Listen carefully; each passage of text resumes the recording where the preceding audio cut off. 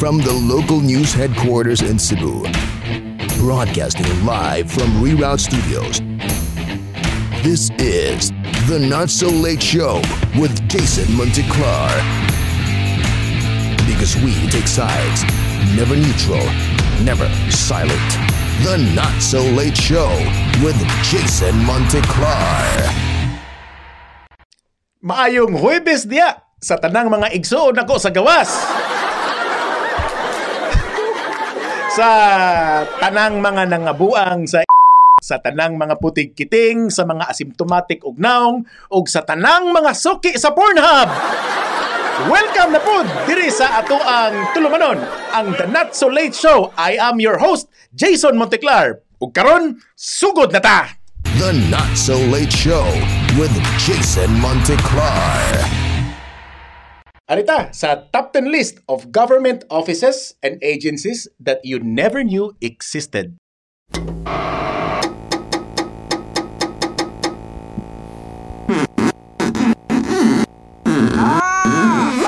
Top 10. Arita bago na. Number 10, Committee for the Promotion of Virtue and Prevention of Vice. Nabataan na? Number 9, Mutilated Philippine Currency Division Office. Katunang mga guba ng mga kwarta gisi-gisi sa inyong iro. Number 8, Philippine Bureau of Special Unlimited Rice. Number 7, Love is Blind Division Office of Cebu. Ano ko ba picture nito? Number 6, Moral Turpitude Legal Assistance Center. Number 5, Presidential Nightlife Protection Service. Number 4, Board of Legislative Absentee Office. Number 3, Philippine National Police Waistline Monitoring Division. Number 2, Kagawaran ng mga fixer sa Pilipinas. May daghan na dito sa LTO tingali, no? Number 1, kini.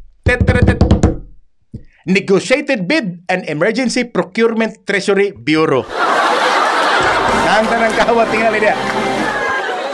Okay. Sigun pa sa pinaka-latest Pulse Asia survey, President Rodrigo Duterte's approval rating hit a high record. 91 iyang grado nga nakuha. Kini, bisan pa man, nga matag Lunes ra sa tungang gabi mubutho aron magpa-attendance ang ato ang presidente. Now, 1,200 ka mga individual ang ilang gipangutana. Kining mga survey dili compulsory nga isulti tagsa-tagsa ang mga pangaan sa mga respondent. Unya dili pod nimo mabutan kung asa dapita ang ilang surbehon. So kining kang digong pwede ra gyud nga ang survey adto magsukad sa ilang home court dito sa China. So when you say 91% ang approval rating ni Digong, it means siyam sa matag na po kalumulupyo ang uyon niya. Apan timan wala nila gilukop sa pagpangutana ang tanang tao nga nagpuyo sa Pilipinas. Tungod wa man pud na kinahanglana sa mga dili kinahanglan hutdon ni mugtungab ang usa ka botelya aron nga makaingon kang aslom ning sukaa. Magdepende sad na sa purpose ang matag survey. Like for example, kung gusto nilang masayran kung unsa kalimpiado ang Pilipino, pasurbihan na yung kagpangutana kung kapila ka mugawas sud sa usa ka adlaw. Tungod nahibaw man sila nga ang Pilipino maligo ra kung naay lakaw. Diba?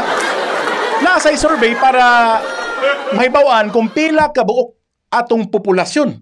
Sumangutana dayon ng mga taga Philippine Statistics Authority kung kapila mo kaon ibong pamilya sud sa usa ka adlaw.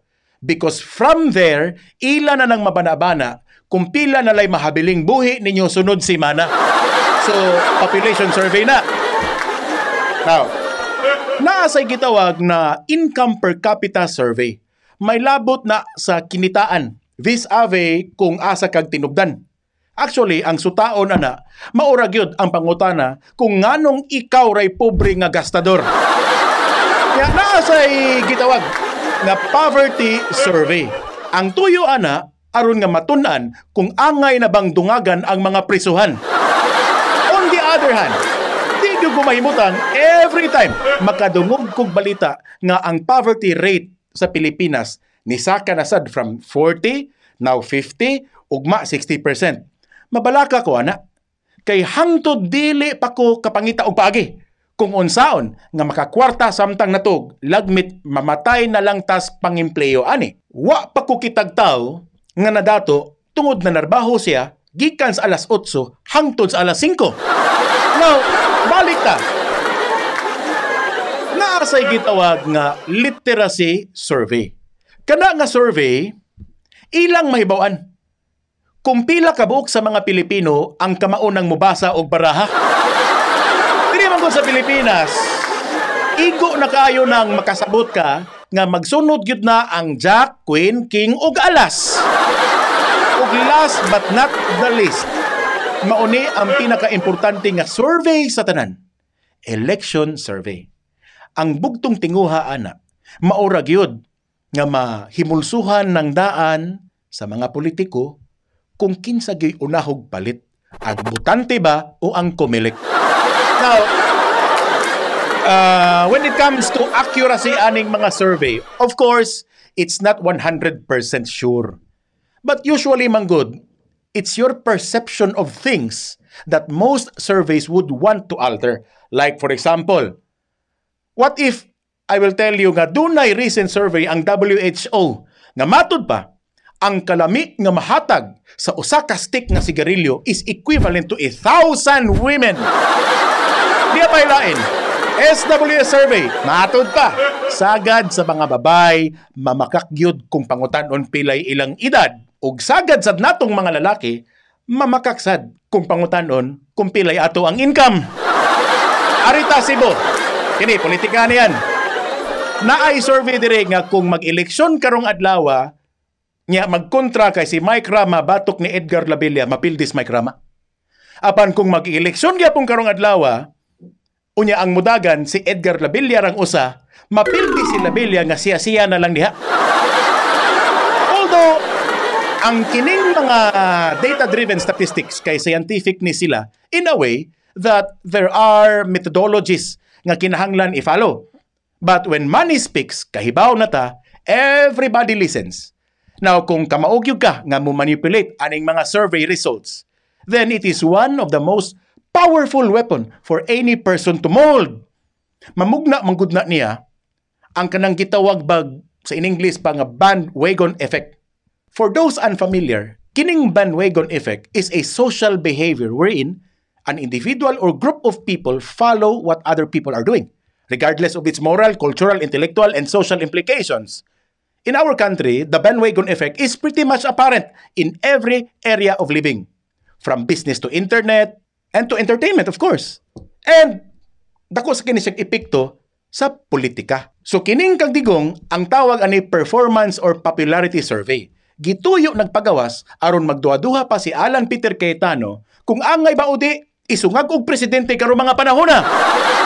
Kanang 91% nga approval rating ni Presidente Rodrigo Duterte magpamatuod lang na nga naata nagpuyo karon sa usa ka nasod nga mas daghan ang masukista nga maoy ni bayaw sa langit ining gabinugtong nga sadista.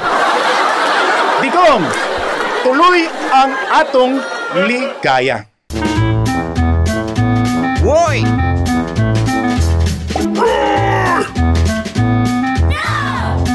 Sige, pataani! Ang Department of Health ni angkon nga usa kadakong hagit sa ilang buhatan kung unsaon pagpangapud-ngapud sa gatabundok nga tambal labi pa nga sagad ini hapit na day kunong nangahupas. Expire ba? Nahibaw ani tungod una na silang gibuyag ang Department of Health sa Commission on Audit. Pinaagi aning usa ka annual report nga nagbutyag nga duna day kunoy 2.2 billion pesos nga kantidad sa mga tambal ang hangtod karon wala pa gipanghatag ngadto sa mga daghang kabos. Dili ni pwede, oy. Ini ka-expire ng tambala, kuyog sa pagka-expire ang 2.2 billion pesos nga kwarta. Kasayon ragod para aning gobyerno ha, nga mag-usik-usik sa kwarta nga mura malagahuwad og arinula. palihog lang. Ipanghatag na ninyong mga tambala in town. Dili taw na itlog para inyong lumluman. Kamot nga dili na inyo para inyong paguan. Hoy! Department of Health! Sige patani! Sus, wa na kitay igong oras, nindot pagit unta kayong dili iundang, pero unsaon taman, kinahanglan pa mong kung muli sa mua, kay di magkupriyan ninyo, nga di pangita og asawa. But before anything else, sama sa naandan, awhagon gyapon nako ang tanan. Na please, follow us on our Facebook page, and you may like and share sa amo ang mga post, and you can also subscribe sa amo ang YouTube channel. And alang sa mga di gustong makakita sa ako ang beauty, pwede na mong makapaminaw na mo pinagi sa amo ang Spotify o sa ato ang iTunes. I-search lang na diha ang The Not So Late Show with Jason Monteclar. Once again, manamilit na ko o agitaw ninyong kalimti, halang dun si Bathala, labaw sa tanan. The Not So Late Show with Jason Monteclar.